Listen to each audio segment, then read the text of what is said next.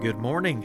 Welcome to our weekly podcast, Tea Time with Tommy, where we take a few minutes each week and share a cup of tea together, and I'm hopefully able to give some encouragement as we look at different scriptures and devotional thoughts. Today's podcast is brought to you by Organic Rooibos Hibiscus Herbal Tea from Bigelow.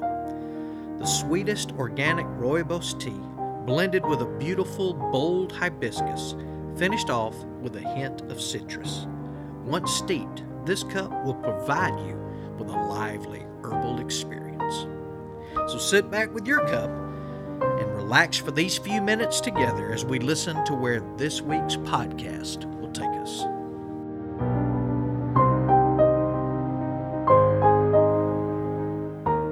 Good morning. A warm teacup welcome to all those joining in with us today. I hope that you have found you a nice little spot that you can sit for these few minutes together. I've got maybe a cup of tea with you or coffee for you coffee drinkers. But that we can look into God's Word and continue to walk through Nehemiah. Last week we covered all of chapter 9 where we discussed the people confessing their sins and creating that new covenant, having it afresh and anew. Now chapter 10 of Nehemiah lists a bunch of names. It is a collection of all those who sealed the covenant, who bound themselves to observe and remain in that covenant. So instead of me reading all those names and discussing a little bit about that, I'm going to go ahead and go to chapter 11, where it talks about the people who were dwelling there in Jerusalem. Now, I know that you are all familiar with this phrase, and this is what we want to talk about today. We need volunteers. I wonder how many times we've heard that announced in church, or even in other places, even some of the civic groups that you might attend, some of the school events for your students. How often is it that we see the same people having to volunteer over and over again? Seemingly the same group who end up doing the bulk of the service. You know, just a few short weeks ago, we had some volunteers for our evangelism event here in the back field where we gave out the backpacks. And we had a great group of volunteers. The thing about it is, though, is that God calls us and equips all of His people to service. And He implores us to do that service with a joyful heart and to do it voluntarily. I wonder how often we've missed on some blessings because we failed to heed that call to minister in a voluntary way in both not only the church but in the world. Well, Nehemiah chapter 11 discusses the people dwelling in Jerusalem, and I'm just going to read 2 verses, but it really focuses on the need for volunteers and how they handled it. So chapter 11 of Nehemiah, I'm going to read verses 1 and 2. Now the leaders of the people dwelt at Jerusalem.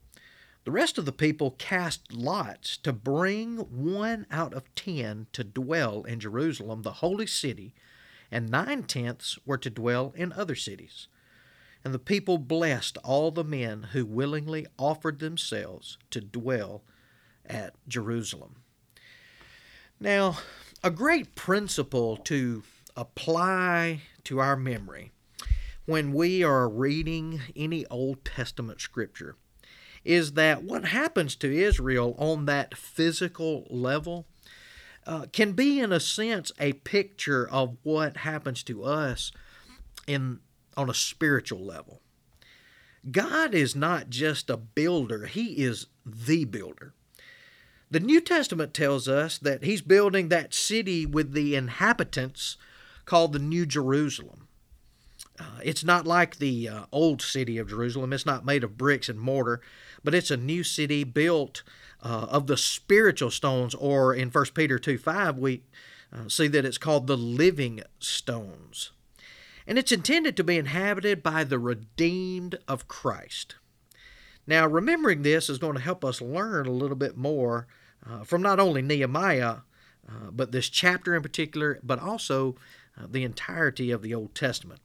But again, here in chapter 11 of Nehemiah is the account of Nehemiah's efforts to repopulate Jerusalem. So the city wall had been rebuilt at this point.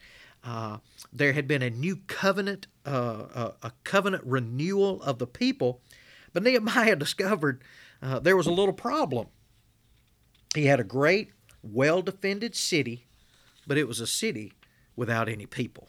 So his solution? Draft families to move there. I mean, the capital city has got to have inhabitants since it is the heart of the nation. And being the governor, he simply issued this edict. 1 out of every 10 people living in the suburbs must move to Jerusalem. So he went through the towns and he numbered the people, counting them off by tens. And they drew a die with 10 numbers on it. And the man who had the same number that came up on the die was expected to move his family into Jerusalem. Now, if you read carefully, it's apparent that when a man was chosen to move into Jerusalem, he was permitted to decline if that's what he so chose to do. That's because God wanted volunteers. There it is again, volunteers. We need volunteers. So again, a man could choose. He could be chosen. The die could fall to him, but he could decide against moving. And then the lot would be cast again and another name chosen. And sooner or later, someone was going to be found who consented to freely go. And again, as we read, those who chose to go were commended by the people. They honored them because they had volunteered to do what God had called them to do. Remember, Nehemiah was issuing this, but this was for God's holy city, Jerusalem, to be inhabited. Well, this very same thing can be applied to church today. According, again, to the New Testament, we're called into the ministry, all of us. The ministry of the Lord. We are His hands and feet. A wonderful pastor friend of mine, that was, he would remind us that we're His hands and feet, and he used this phrase, we are tools in His toolbox.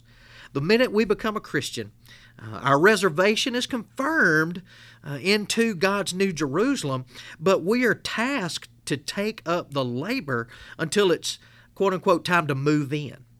We're tasked to do the work according to our spiritual gifts that God has given us. Now, the desire is for us to volunteer to use those spiritual gifts. The Lord doesn't force His people to do what He's called us to do. He doesn't force us to serve in ministries, but He has gifted all of us with spiritual gifts, and He would implore us to use them. The respect, the honor, the commendation of the others that were shown here in verse 2, that's great and wonderful, but isn't our desire for the Lord to say to us, well done? Why not make the wise choice and be that volunteer to the ministries that He has opened for you? We need volunteers. Think on these words. Lord, I want to be a part of what You're building. Well, for our church members here at Dalraida, that is my heart's desire, that is your prayer.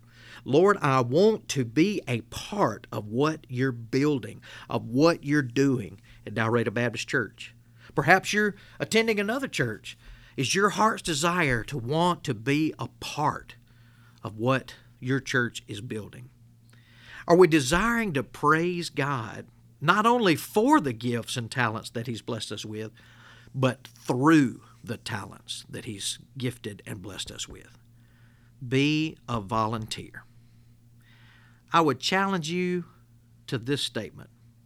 The joy you will receive from volunteering is greater than any that could ever be measured. The blessings that we will get from serving the kingdom of Christ and the unselfishness in His righteousness cannot be measured. You say, well, I'm not sure what my spiritual gifts are. I promise, if you're available, He will show you how to put all of your gifts to great use. We need volunteers. I encourage you to be one. Thank you so much again for joining us on this week's podcast as we continued our walk through Nehemiah. Today we looked at chapter 11 and the people who are dwelling there in Jerusalem and the call for volunteers. I look so forward to hosting you again next week on Tea Time with Tommy.